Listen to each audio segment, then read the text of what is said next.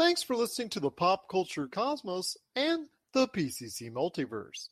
Check out more great podcasts today on one of these awesome affiliate networks. You're listening to a Weeby Geeks Network podcast. You're listening to the ESO Network, your station for all things geek. The Tangibound Network. Check it out. TangiboundNetwork.com. Listen to this show, the latest episode, every time. A proud member of the Gonna Geek Network. The opinions expressed are those of each individual. Check out all the other geeky podcasts over at GonnaGeekNetwork.com and get ready, because geekiness begins in 3, 2, 1. On this week's episode, has James Gunn saved the Suicide Squad? How Netflix may be on the next Manifest? And are you ready to take a trip to a galaxy far, far away with Disney on a galactic cruiser? All this and more as we once again delve into the pop culture cosmos. Welcome to the Pop Culture Cosmos. And we're back with another episode of the Pop Culture Cosmos. This is Gerald Glasser from Pop Culture Cosmos, Game Source, Inside Sports Fantasy Football, and the Lakers Fast Break. We truly appreciate everyone out there listening to all of our shows. And if you can, please give us a 5-star review on Apple Podcasts. Plus, if you can like, share, subscribe, follow, or do anything that you can to support us right here at the Pop Culture Cosmos, Lakers Fast Break, Inside Sports Fantasy Football, and Game Source, it is truly appreciated. I just want to give everybody a heads up out there. All you fantasy football fans, Inside Sports Fantasy Football is on its way back. We're looking forward to starting to record shows this week, so look out for it, not only on the Inside Sports Fantasy Football channel, but on the Pop Culture Cosmos channel as well. But it wouldn't be a Pop Culture Cosmos without my good friend. He is our own con man from Humanica Media. You got to go ahead and check out what he's doing today at humanicamedia.com. Of course, all the work that he's been putting into popculturecosmos.com and whatever he's doing out there in social media and podcasting, including Topicocalypse, the Super BS Games Cast, and of course, he is the awesome author of this outstanding book, Congratulations, You Suck, Barnes & Noble and Amazon. You can find it right now in a digital or hardback form. It is my good friend. It is Josh Peterson. What's up, man? What's up? Just got back. Was conning those comics, you know, Comic-Con came and went, you know. I did the Comic-Con. Comic-Con. You come and go. Okay, sorry. Because you went to Bell County Comic-Con near you, correct? Yes, we did. And yeah, it was a pretty cool place. It was a smaller con. It's, you know, I had the usual suspects there. You had the lady that does the voice of Gohan. Sergeant Slaughter was there. Lou Ferrigno was there. Okay, so I met Lou Ferrigno once, and he's kind of a jerk. Oh. He Newsflash. Yeah, he was mean. He's very mean. I don't know. He seemed like he was smiling today. I didn't get in line to talk to him this time, but you know, maybe he's nicer. But I just didn't really have any desire to go shake the guy's hand again. You know, so I kind of avoided him. Because probably he's going to Hulk out on you and just go, you know, turn green and you know maybe rip an arm off or two. So maybe it was good to stay away from him right there at the con. But you had a good time. Yeah, it was good. I met some artists. I don't know if you guys have read. There's this new comic called Something is Killing the Children. It's about this society that fights off nightmare creatures that are basically eating children in these small towns.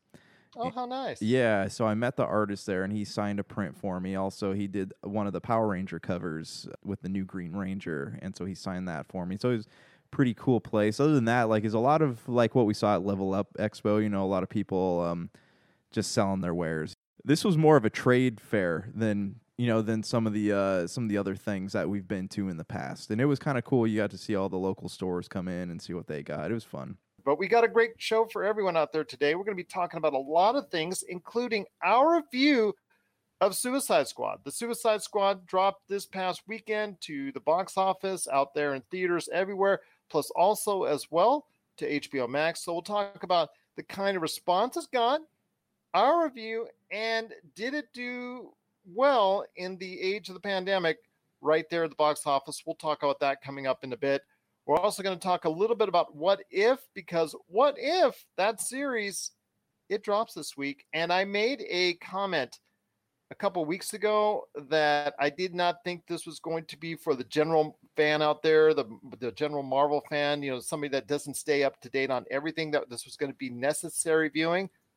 Do I change my mind on that? I'll have my thoughts, some revised thoughts on that coming up here in a bit.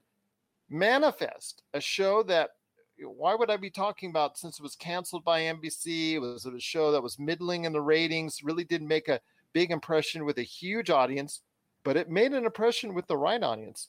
So much so that its appearance on Netflix has caused quite a stir. How big of a stir? And can that lead to a possible fourth season of Manifest on Netflix?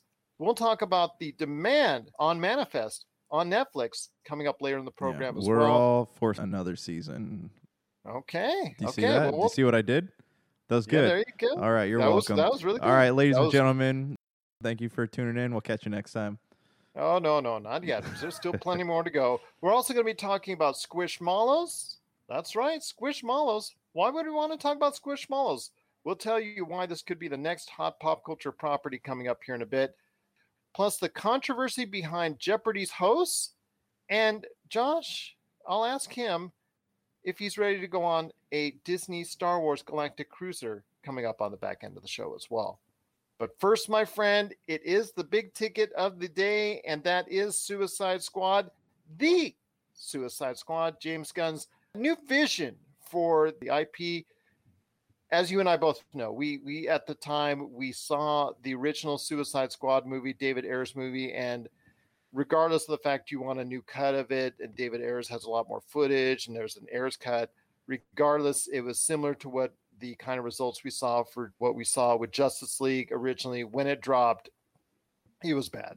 It was a bad movie all the way around. We did not have good thoughts on it, but tune in 5 years later, and the Suicide Squad drops to marvelous reviews.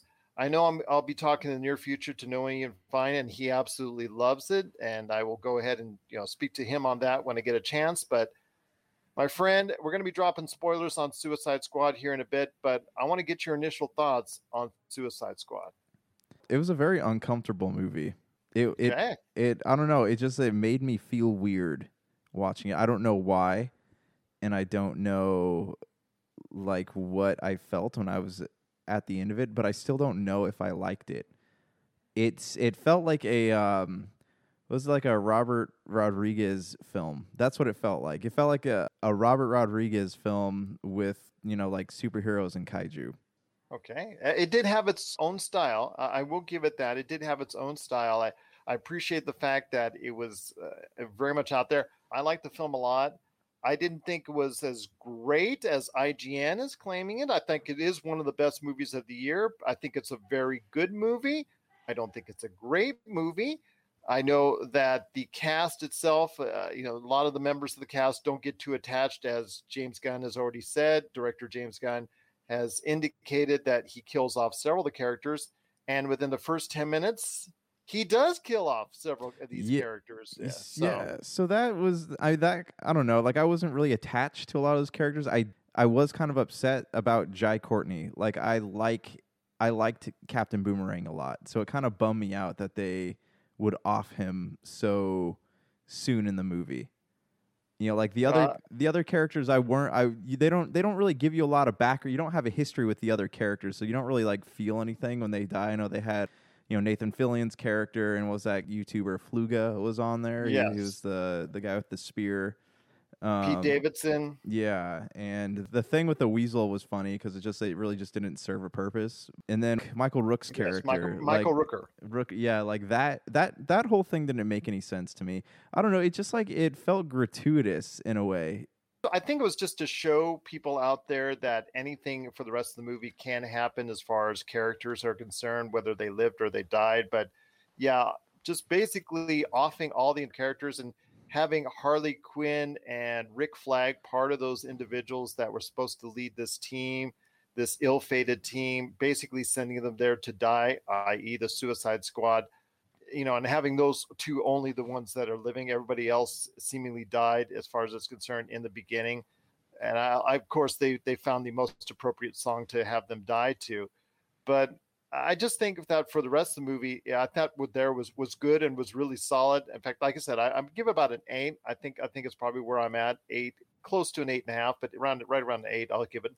Okay. I think Idris Elba is having the best year of any actor that's out there for the movies between this and Concrete Cowboys, which is now, or at the time, Variety has said it's their top movie of the year. And I know he's gotten great raves for that performance. I think he's having an outstanding year. I thought he was just truly brilliant in this role. John Cena, I think, was a very welcome addition playing Peacemaker. What are your thoughts on John Cena playing Peacemaker? Because his shtick, since he's left the since he's taken off as far as a full-time member of the WWE, has been hit or miss. I think this was really on point.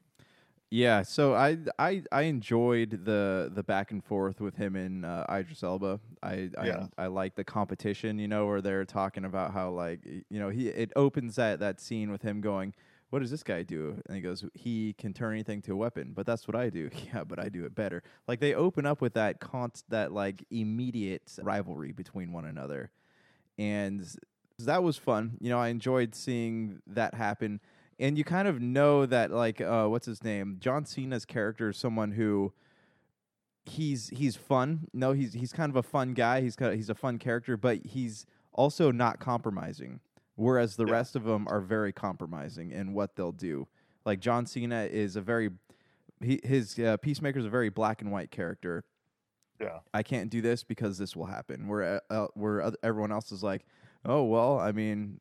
There's a lot of gray area with everybody else. Yeah. They're kind of like go with the flow type people, whereas John Cena is looking at a bigger picture. So, that's an interesting contrast to see between him and Idris Elba's character. I like seeing him come back. I was kind of bummed about, what they did to him.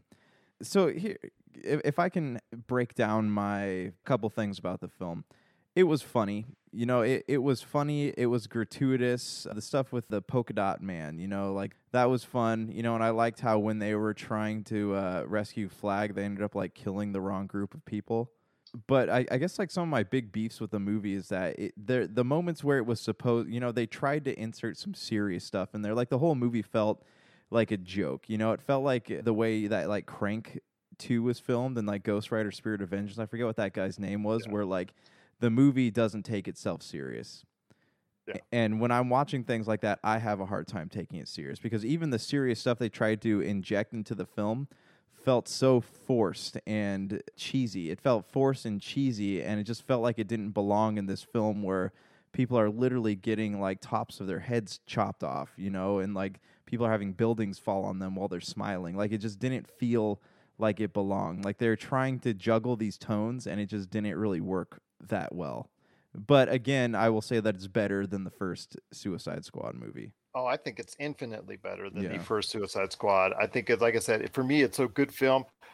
I don't think it's as great as IGN and some other outlets are making it to be 9s, 9.5s. I see this out there, but a good solid 8 for me. Yeah. I was disappointed at Starro the Conqueror being the, AKA the kaiju in this film, and having him out and about and wreaking havoc for all of 5 minutes before he's already done away with. And I thought that was pretty sad that to see you built this up and you have this potentially what could have been this great villain and this great monster that could threaten society and humanity.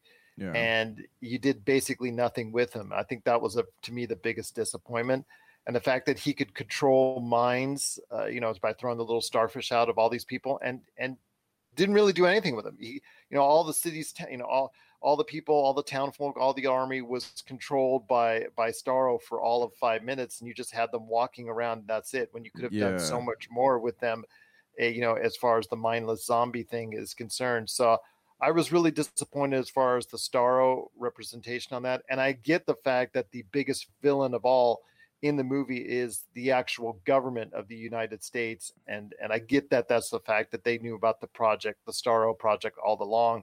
and we're helping fund it and all that. I get that they're the biggest villain ultimately, and Amanda Waller is trying to, prevent the secrets from getting out there and all that. But to me, I would have loved to have seen Starro at least wreak havoc a little bit more. Yeah, do you know what that scene with Starro reminded me of? It reminded me of the Stay Puft Marshmallow Man in Ghostbusters 2. Yeah. Like he just fumbles around the city a little bit, breaks things, steps on cars, you laugh And at then some explodes. of it. Yeah, but he even went so far as to like waddle around like a toddler in the same way that the Marshmallow Man did in Ghostbusters. Like it felt like this scene was almost ripped exactly from that movie.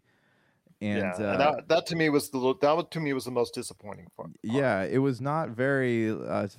It was anticlimactic, and especially the way that the starfish or what's his name, the starfish. Oh, Starro. The way that he dies, like that was just it. I don't know. I would have liked to see a little bit more like action, a little bit more of them like working together. And instead, they took that moment where he's attacking the city to kill off more of the Suicide Squad. Like it became tiresome at that point. Like when there could have been. And I know at some point you got to go ahead and make Ratcatcher number 2 because she was an integral part of the team to prove her value and prove her worth. But yeah. I was hoping that it would be done at some other point in time. Yeah, no, I completely agree. It was, I don't know, it had a lot of misfires. It had a lot of things that worked. It was just a very weird movie. There's not a lot of movies that I would describe as weird and uncomfortable, but this movie was weird and uncomfortable just for the fact that like it doesn't stick to any norms at all. So if you're like going to see this movie, don't expect it to stick within the boundaries of what this universe or really any film universe has written so far. Hey, this is Chad from Ghost Toasters, and you're listening to Pop Culture Cosmos Podcast. So let me get this straight. We're gonna play a video game together, or well, not exactly. Okay, fine. Where's the controller? It's right here. This is literally a sheet of paper. I don't understand what You're gonna need these two. Dice? Are these even dice? We are gonna play Vampire the Masquerade. It's a role-playing game. What kind of vampire do you want to be? Okay, now you're telling me there's more than one kind of vampire? Oh, my friend, you have no idea. There's Nosferatu, there's Vampires and Vitae, an actual play podcast. Season 2, coming soon to Pop Culture Cosmos. Any last thoughts on it? If you were to give it a grade? So I would give it I would say like a 7.5 or an 8. I'm still like trying to decide where it stands, and maybe I just need to watch it again. But like, it was not my favorite. Like, and it might be because I watched it late at night. But IGN was phrasing it. The dude who was reviewing it for IGN, and I keep referencing him because he was just so glowing, saying this is the best DC movie ever, and I'm like, I still like the Joker. I still like the Joker a bit. Okay, so let me ask you this: like, DC has a lot of things in the pipeline. Like they have the Aquaman 2, Shazam, Black Adam, the Batman, the alleged Superman reboot. So where do you see the DCEU going? The extended DC film universe. Where do you see that going outside of their little multiverse projects? Because I don't even think they know. I don't even think they have a clear definition. I don't think they do either, because we need, the connecting fabric here is the Justice League, and they're like so prideful about not wanting to bring Snyder back into the fold that they're refusing to look at these other characters. And I'm curious to see if the Flash like dismantles everything that's been done already, or if he reconnects things in a way that they weren't like going to be connected before. But it seems to me like they need the bigs. They need Batman and Superman in some form to keep pushing this universe forward. Otherwise, it feels kind of pointless to have connected them all in the beginning and then just have everything spread apart and then not have any like fabric that ties it all together, even though they exist in the same universe. Well, the movie itself opened, unfortunately, below expectations, which I think is a little bit more representative of the world we live in right now with the Delta variant and things scaring people from going out and really going back to movies, and the increasing number of cases and all that. And I don't want to get, I know people are just checking out the news to understand all that, but I think that's weighing in on the box office, plus the fact it was day and date with HBO Max. I'm hoping it was a big hit for HBO Max because I think that James Gunn has saved the Suicide Squad. So he now it's pretty cool to bring them back. I understand that you may not have the highest of opinions on it, but it sounds like you did enjoy it. You did like parts of it, and that is something that it could be a positive sign to come back to later in the future.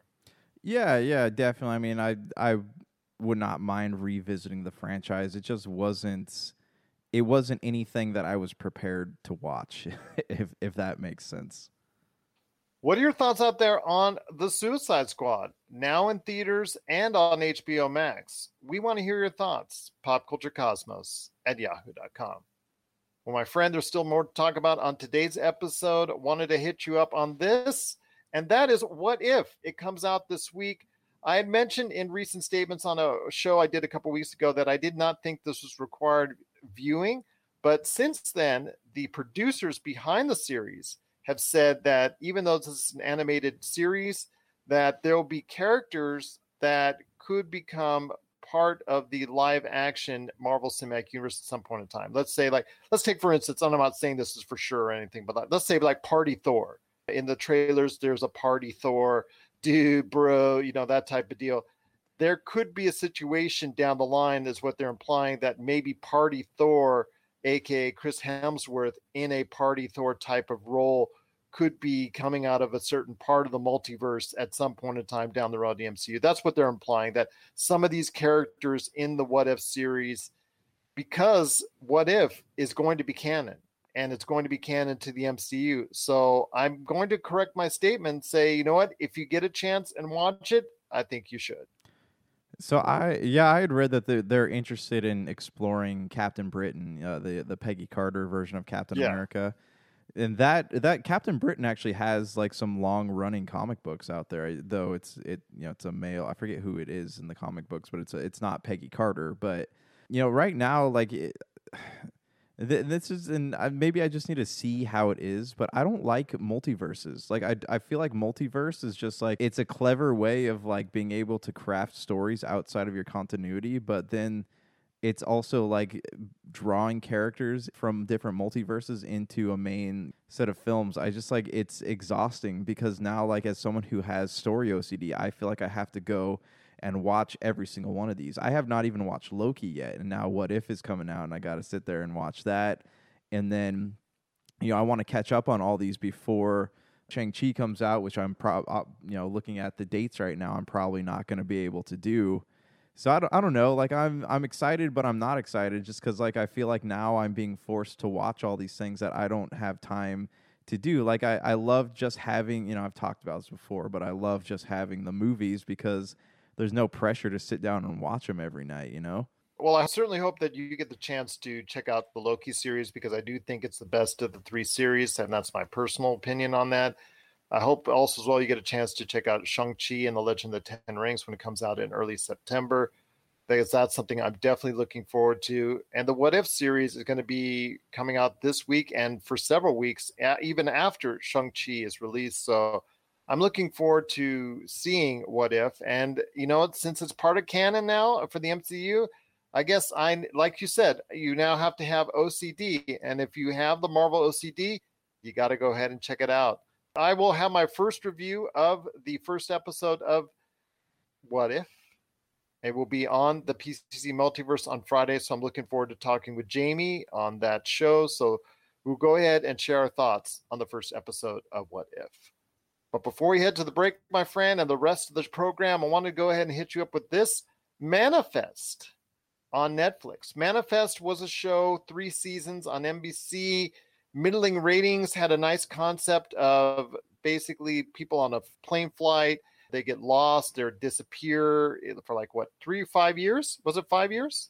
Yes, yeah. Yes, 5 years. They come back and the whole world's changed to them and everybody looks at them weird and they interact and just the interaction, the whole thing's like that, the whole 9 yards.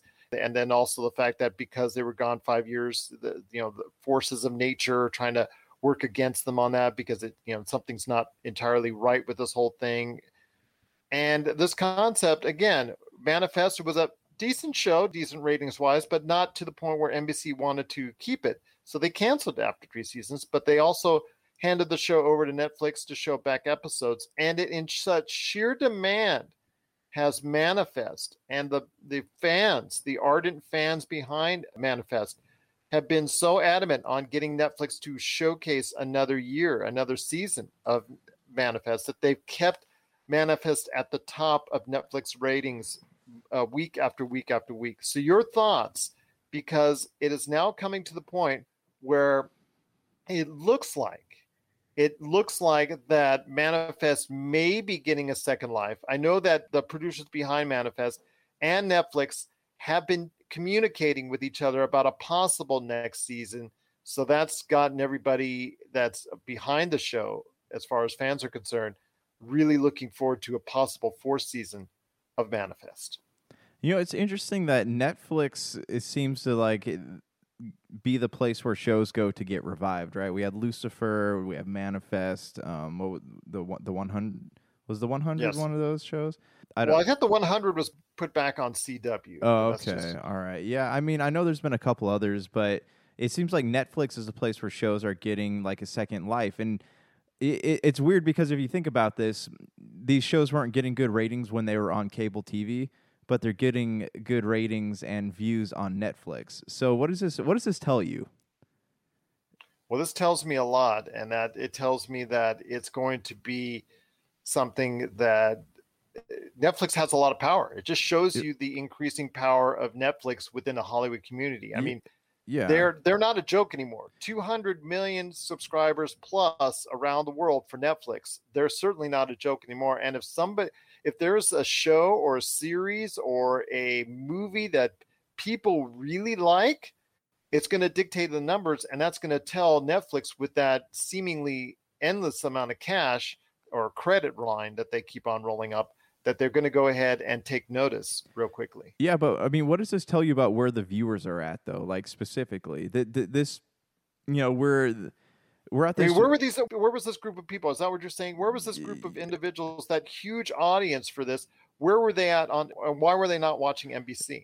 Exactly. So this is, you know, we're at this weird like crossroads in streaming culture where like people are not streaming culture, but shows, right? Television, movies, whatever it might be. People are stuck. You know, there's people still trying to decide between streaming and cable. Well, it just seems to me like that they're now choosing streaming. Right. And that they're just waiting for these shows to get tossed off to a streaming outlet, and that's when they'll watch them. Right. So I would be curious to know, like, if, you know, if say like the CW or USA or whatever, you know, with their streaming platforms coming out, will their shows get more views? Like these shows that are on the edge of cancellation, will they get more views, whether it's via Peacock or, you know, whatever else is out there? Will they get more views?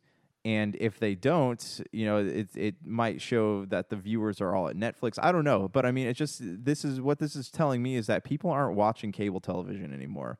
Or even broadcast television. Or even broadcast television. Yeah, this is like the streaming outlets. It's sad to say. I mean, not sad, but to cable, you know, people who are. It is sad. It is sad. You know, people who are into cable and broadcast, like what this is showing is that the people aren't there anymore. Things aren't being consumed. So are these big broadcast stations, are they going to keep pumping money into content if nobody's watching them? Or are they going to just take all their shows off primetime TV and put their shows, their original content, straight onto streaming platforms? We'll have to wait and see. But I mean, these dramas like Manifest, they're not cheap to make, my friend. So in doing so, these broadcast companies like ABC, NBC, CBS, they may reevaluate what they're doing and just say, you know what, in CBS's case, we'll wait until we can go ahead and put it on Paramount Plus. And now you're seeing with NBC. NBC could do the same thing. They see what happened with Manifest, and they didn't have the rights to go ahead and keep it instead of put it on Peacock. Now it looks like Netflix may end up getting a 4th season. These shows that are on NBC, now they realize they may make sure to lock it up and make sure that they go ahead and put it on their own network. So it will find the same success, hopefully, on their network, because Peacock is now around 50 million with all of its different subscribers, whether it's free or paid tiers.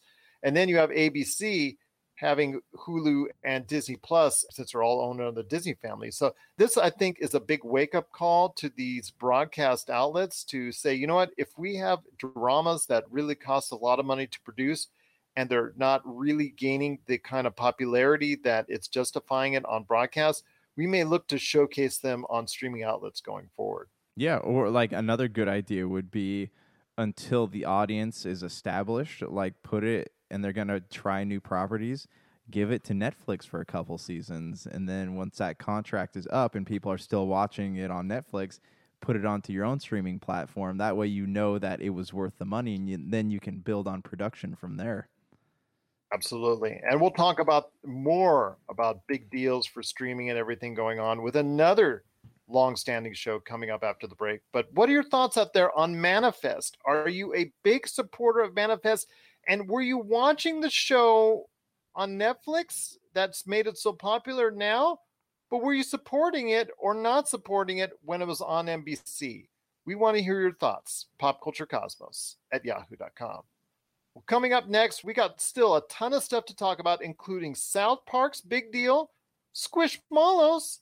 A Jeopardy host has been kind of thought about, but the internet's not liking it. And also, will Josh take a trip on a galactic cruiser? We'll talk about that on the back end of the show. This is the Pop Culture Cosmos. If you want to see the coolest action figure collections out there, the stuff that you played with as a kid, hear from industry insiders that made the toys that really, truly defined who we are, then you got to check out season 1 of Action Figure Adventure. Check out Action Figure Adventure now, exclusively at Big Bad Toy Store. You'll get 10 episodes of awesome action figure fun. I guarantee if you grew up playing toys, you will love Action Figure Adventure. And we're back with the show. It's the Pop Culture Cosmos. It's Gerald Glasser along with my good friend, Mr. Josh Peterson. Want to mention again, I do this every week, and please, if you are a tabletop RPG fan, we have a ton of tabletop RPG games out there. Check out our Facebook page, Pop Culture Cosmos, where not only we post the latest news and trends in pop culture, but 5-6 days a week sometimes we have the best in tabletop RPG gaming, because we're the #1 tabletop RPG streamer on Facebook. You can even check out our Twitch channel, Pop Culture Cosmos, and YouTube as well. My friend, before we head on out, we've got a lot of things to talk about, including South Park. South Park just inked a did you hear me on this, man? A $900 million deal to continue the show on Comedy Central through season 30, plus an additional 14 standalone. Let's say, here again, 14 standalone movies that will be on Paramount Plus. So I want to hear your thoughts, my friend, on this. This is a huge win for Trey Parker and Matt Stone, the guys who've been doing this show for so long. This has been one of the staples of pop culture now for 25 years. It just seemingly is just cannot stop. It always touches on various aspects of our lives in a good and very sometimes controversial and funny way. But your thoughts on South Park's big deal?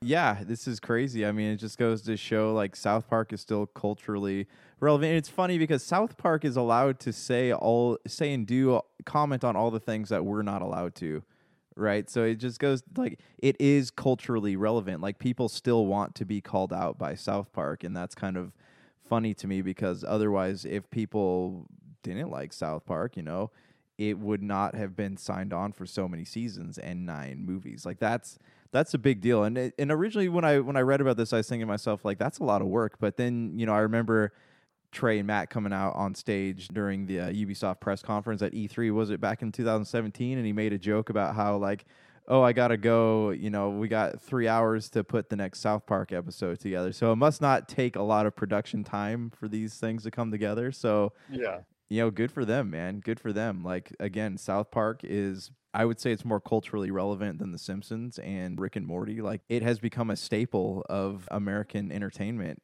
And that's saying a lot for such like a crass show that was designed to make people feel bad about themselves.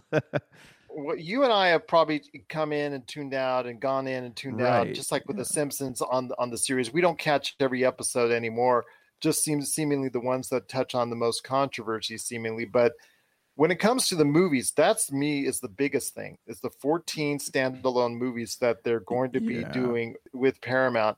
Because, and people laugh at me when I say this, the best movie musical I've ever seen in my entire life is South Park, Bigger, Longer, and Uncut. Because of the fact it was so original, the songs, yes, controversial, and whatever it touched on, it touches on. But it just seemed to me it was so well crafted and so well done that, if you look at it objectively, content aside, and you look at it objectively, how well it was crafted and manufactured, it was a real well done movie and a real well done musical. And to see them given the opportunity to do over a dozen more, for all intents and purposes, they could go even more overboard than they do on Comedy Central. Yeah, no, when they say movie, I think we're going to be looking at like Dragon Ball movie sized movies, things that are like 45 to 60 minutes instead of like, your typical hour and a half to 2 hour runtime. So basically, I think these films are going to be like extended episodes, which is good because I feel like, if you sit down and watch an episode of South Park, there's more that, these guys clearly want to say. And there's just not enough time in that like 22-minute slot to say it.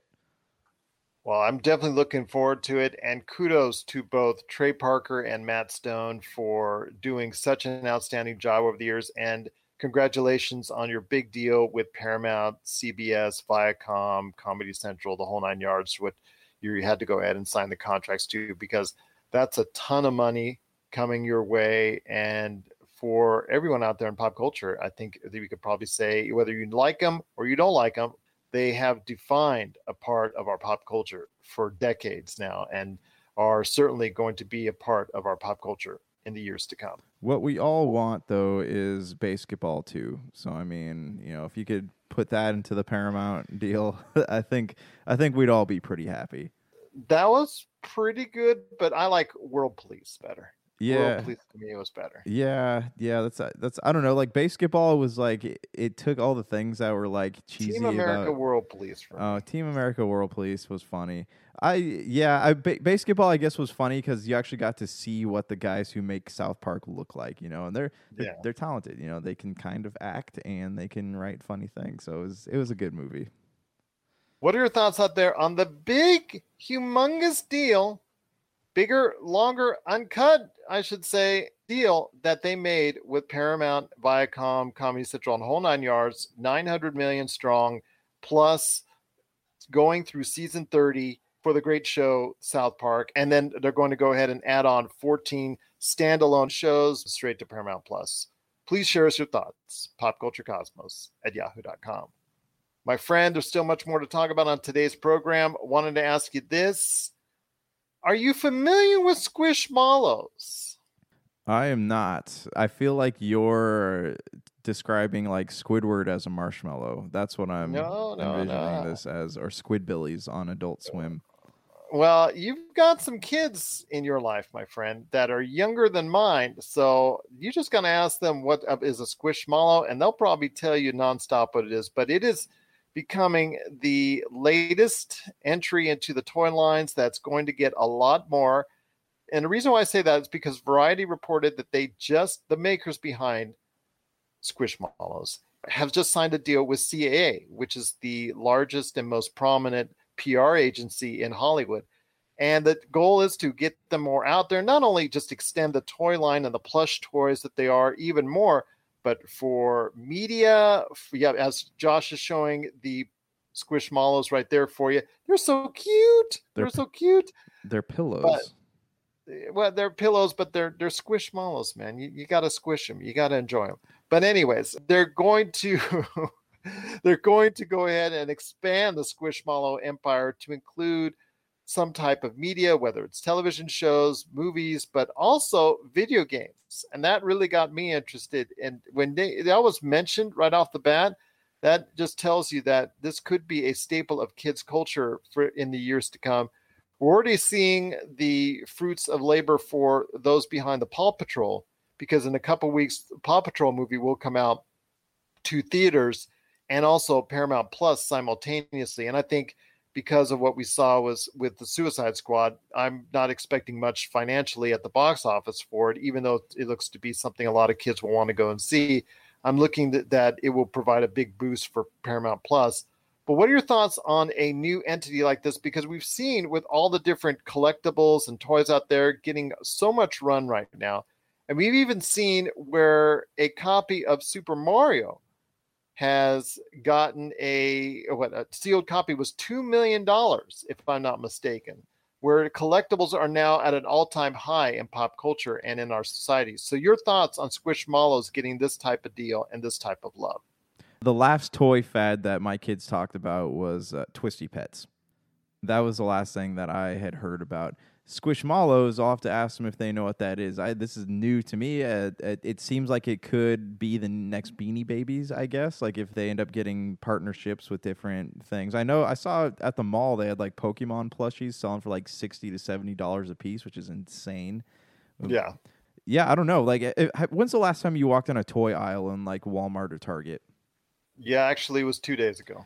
Actually, it was yesterday. Sorry. So you walk down these toy aisles, and what you notice is that IP after IP after IP after IP. But what you notice, especially with all these IPs, is that there's nothing on the shelves because adults are buying toys now for themselves, and they're just putting them away, hoping that one day they'll be worth something. And I think that's a good investment, but it's like... Well, you just saw, like I said, $2 million broke the record for video games for sealed copy of Super Mario Brothers. Yeah. And that's, you look on eBay, all the value of retro games have like skyrocketed. There's a unopened black label Final Fantasy VII went for like $17,000. Like I've never seen that before in my life.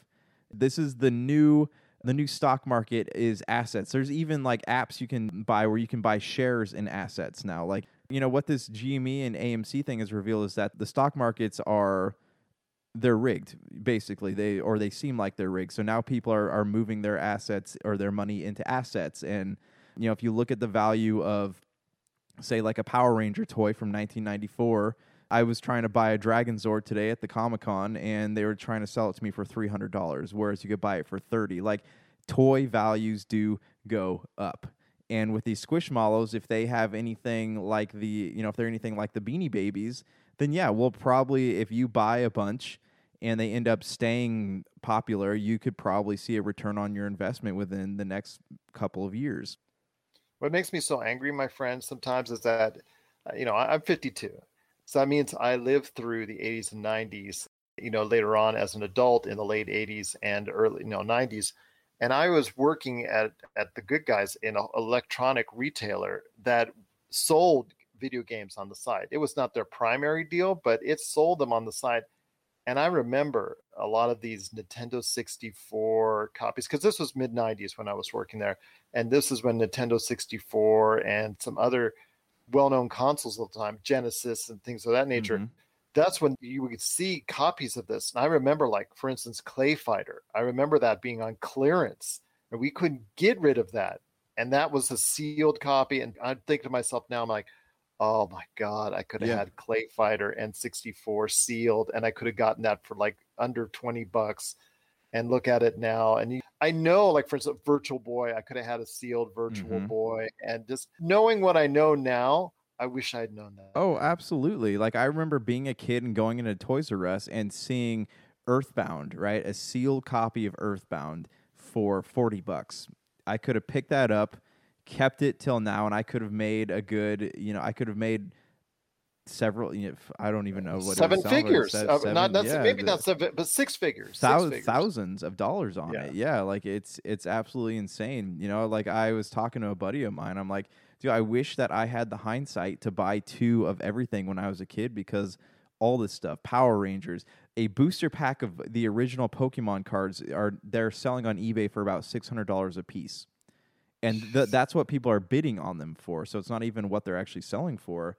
Like, I just wish I had the hindsight to purchase 2 copies of things. I mean, granted I can't, but it's just I can't go back in time and change things. But, it's kind of like when my dad says that he wishes as a kid that he could have bought, like, he had all these classic cars as a kid, and he just wished that he had kept them because now they're value has like, tripled or quadrupled. So hindsight's awful, but yeah, I do wish that like now I had not gotten rid of so many things over the years, because a lot of it could be worth a lot of money right now.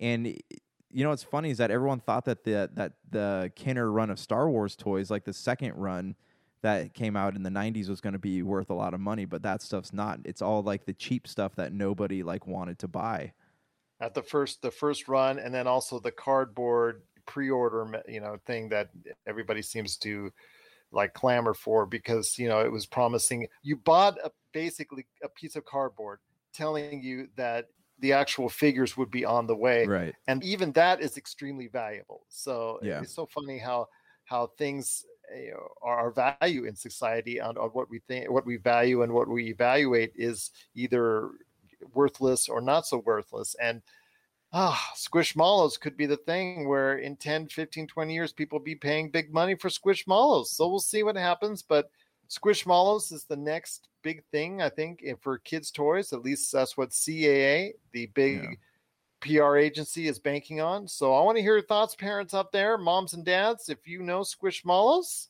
or if you're looking to collect some Squishmallows, please let us know why. popculturecosmos@yahoo.com. You're listening to the Pop Culture Cosmos. Don't touch that dial. Wait, do people still use dials? If you need your video game fix, be sure to check out Retro City Games. Located in Town Square on Las Vegas Boulevard or in Henderson, Nevada, Retro City Games has the cure for all your video game vices. Retro games and games for current consoles, Nintendo, Sega, PlayStation, Xbox, and more. Retro City Games has all the staples from any library and some highly collectible offerings too. So pick up a few games today at Retro City Games in Town Square on Las Vegas Boulevard or in Henderson, Nevada. Retro City Games is your video game metropolis.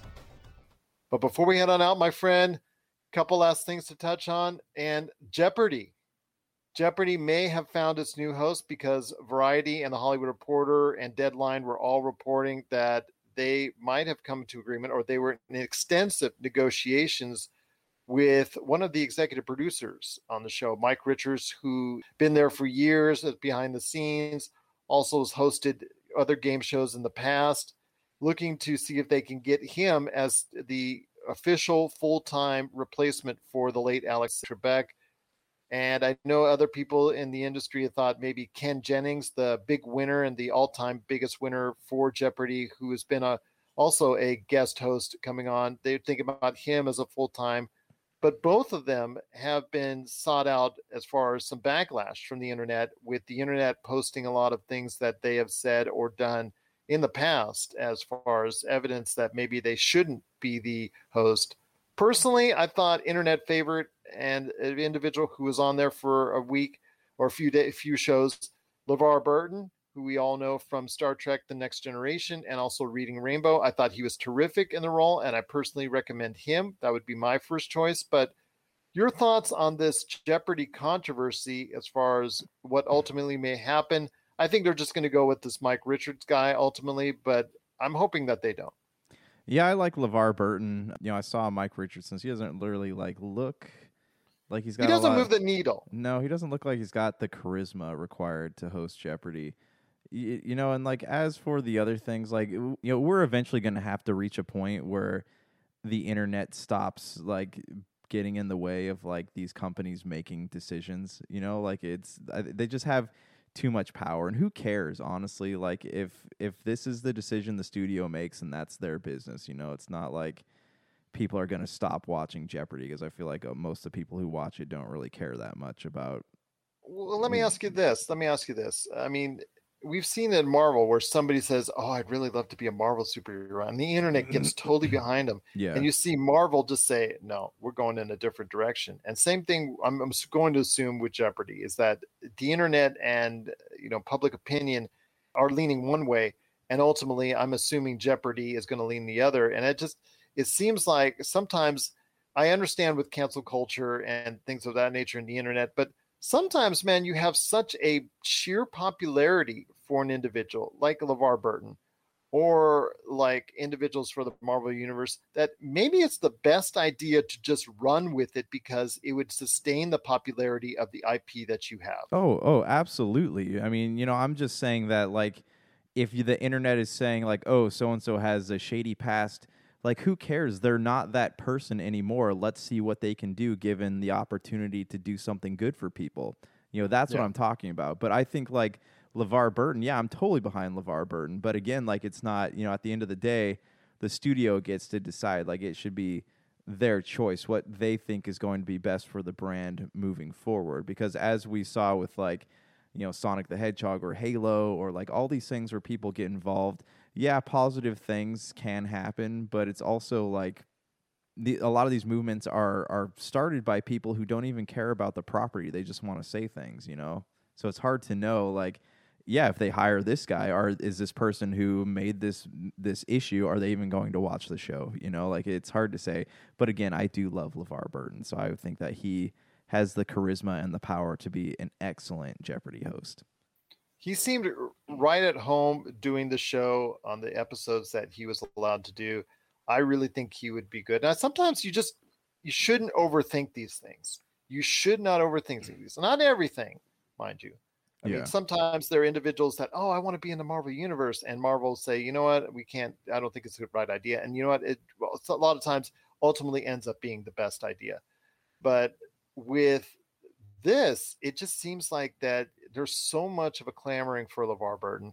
I really think that he would be the best choice. He does have the best background to me as far as from a learning capacity, the way he's able to relate to audiences, both young and old. Yeah. I just think that a lot of people grew up with him. Yeah. I mean, it's just, it just don't overthink it. Don't overthink it, Jeopardy. I mean, you have an individual there that is beloved by millions of people that would probably, if he was named host, would keep people tuning in, week out. I mean, if you're just looking for someone that's trying to replace Alex Trebek's shoes, that looks or appears or sounds or anything is resembling Alex Trebek, I think you're in a losing proposition, because nobody can really replace Alex Trebek and the work he did for so many decades as the host of Jeopardy.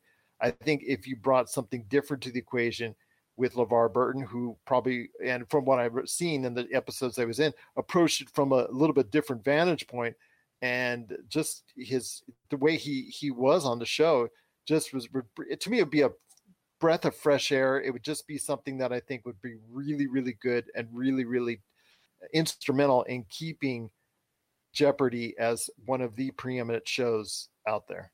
Yeah, I absolutely agree with you. I guess the big question here is, does LeVar Burton even want the job? Like, I haven't read a lot of interviews with him, and I know he's been clamoring for the job for even before he was named a guest host. He was begging online to go ahead and tell Jeopardy to give him a chance. Yeah. So. Okay. Because I know, a big issue with these like fan movements also too is the fact that they get all the power behind these people, and then the studios approach them, and it turns out that they're not really like that interested in it. So it's we've seen this time and time again with Hugh Jackman, right? And people saying, yes, he's gonna be in the next Avengers film. He goes, no, I'm good. No, LeVar Burton definitely wants to become the host and be the permanent host for Jeopardy. Let's hope that the folks behind Jeopardy change their minds and go ahead and give LeVar Burton a chance, because I think it would be a bonus for the show, and it would try to alleviate a lot of this controversy behind who's going to be the next host of Jeopardy going forward. What are your thoughts out there on who will be the next host of Jeopardy? Share us your thoughts, popculturecosmos@yahoo.com. And if you phrase it in a question so that we have to answer it like you do on the show, even better, popculturecosmos@yahoo.com. But my friend, it's been a great episode. Cannot thank you enough for joining me as always on today's program. Once again, we're going to be talking about What If on Friday's show with me and Jamie Monroy. Looking forward to it, plus a ton of other great stuff in the world of pop culture as it happens. But before we head on out, my friend, Disney showed off its first video on what they are going to put out there in regards to the hotel/Galactic Cruiser. It's an actual Disney hotel that'll be at the Orlando Disney World location. It's Star Wars based. It's a 2-day, 2-night adventure, allowing you to encompass many of the roles in the Star Wars universe. You could be a part of the Rebel Alliance. You could be part of the First Order. You could be a smuggler. You could live one of those various facets of the Star Wars universe lore. So I want to hear your thoughts on a 2-day, 2-night adventure. Are you ready to go and be part and step aboard Disney's Galactic Cruiser? That sounds exhausting. I mean, 2 days. You can just chill and if you want to. Oh, okay. All right. That's an option for you, but that's more they will go my ahead. speed. Yeah. Go ahead. What I think Disney needs to, I mean that's cool. I mean I imagine Disney doesn't really cut corners, so it'd be a pretty cool experience. I'm sure there'll be like lightsaber training and all that stuff, but it'd be cool if they had like rooms set up to mimic some of like the big Star Wars sets. You know how you like walk into the Mos Eisley Cantina or. Well, that's what they're doing. Okay, see that's something that would be cool. That'd be cool. I don't know if I'd want to do like Jedi training or whatever. Like I don't want to do organized programs, but I would love to go into a place like that and just hang out, have a drink or something. But these will be things that you can do optionally that they'll give you like adventures to go and things to follow. Like let's say, you know how you do a murder mystery, you go to some murder mystery dinners and all that, those performances. You can actually become part of those performances in a Star Wars fashion. Yeah. Okay. All right. Yeah. That sounds cool. Is that something that you'd be interested in? But real quick, what if Disney teamed up with Jeff Bezos to take this experience into space?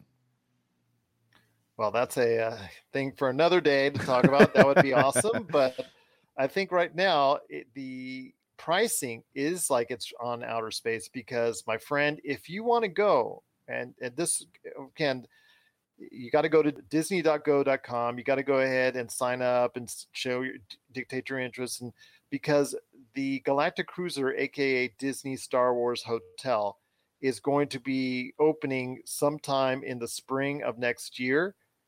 And in order to do that, you're going to need to dish out some bucks, my friend, because at the very least, you're looking at probably $700 or $800 per person per night, with most of the thing, with I guess a starting price tag for an entire stay, because you cannot stay just one day. It's a 2-day, 2-night adventure.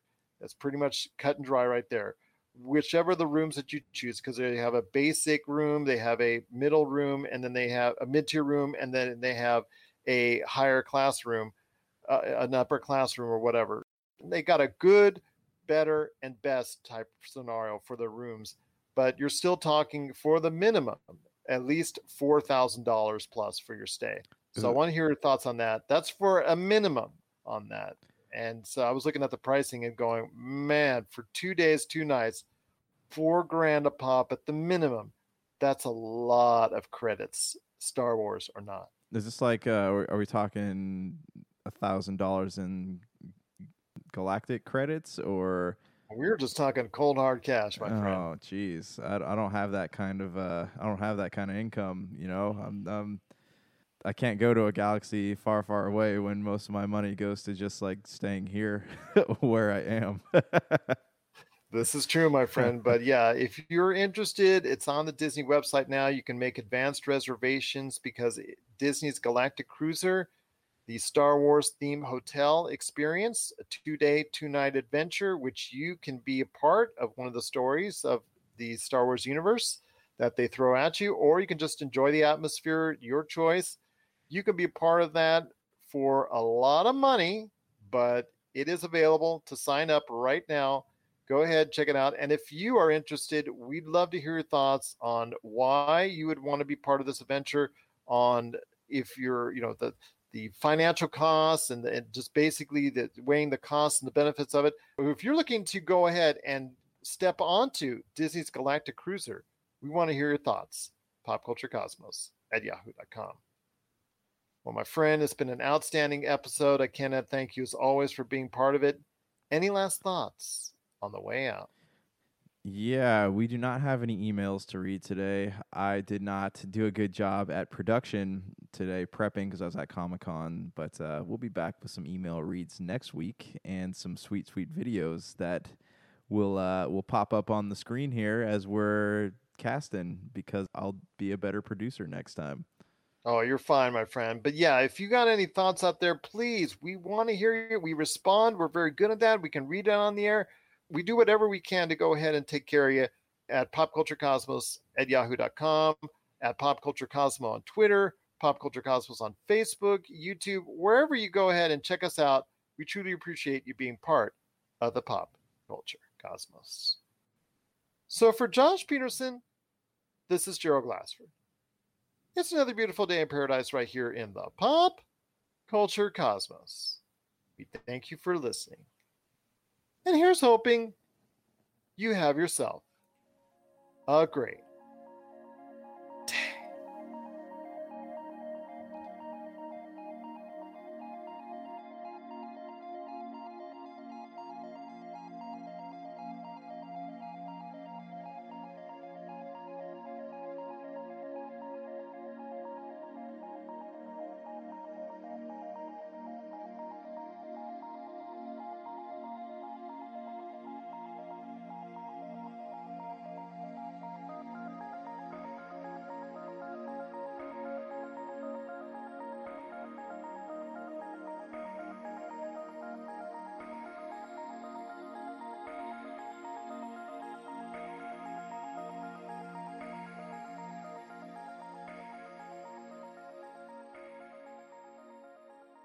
Welcome to Dr. Geek's Laboratory. Dr. Geek here with another reminder that the ESO Network is pro-science and pro-vaccine. We urge you to be a superhero and protect yourself, your family, and your fellow geeks around the world.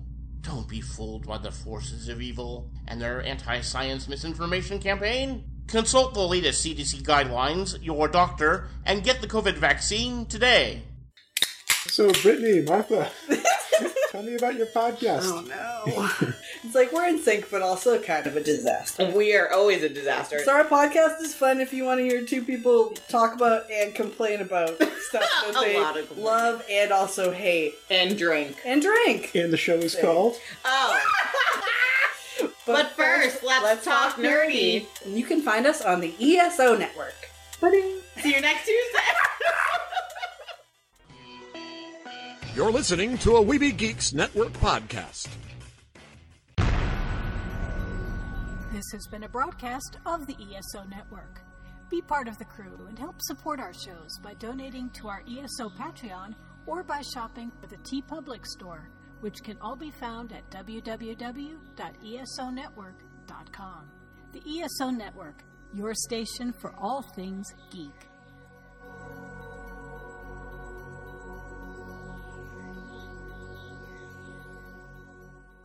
Tangent Bound Network. Let your voice be heard. TangentBoundNetwork.com.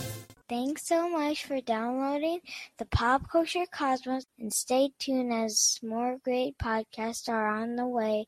Thanks again for listening to us here at the Pop Culture Cosmos.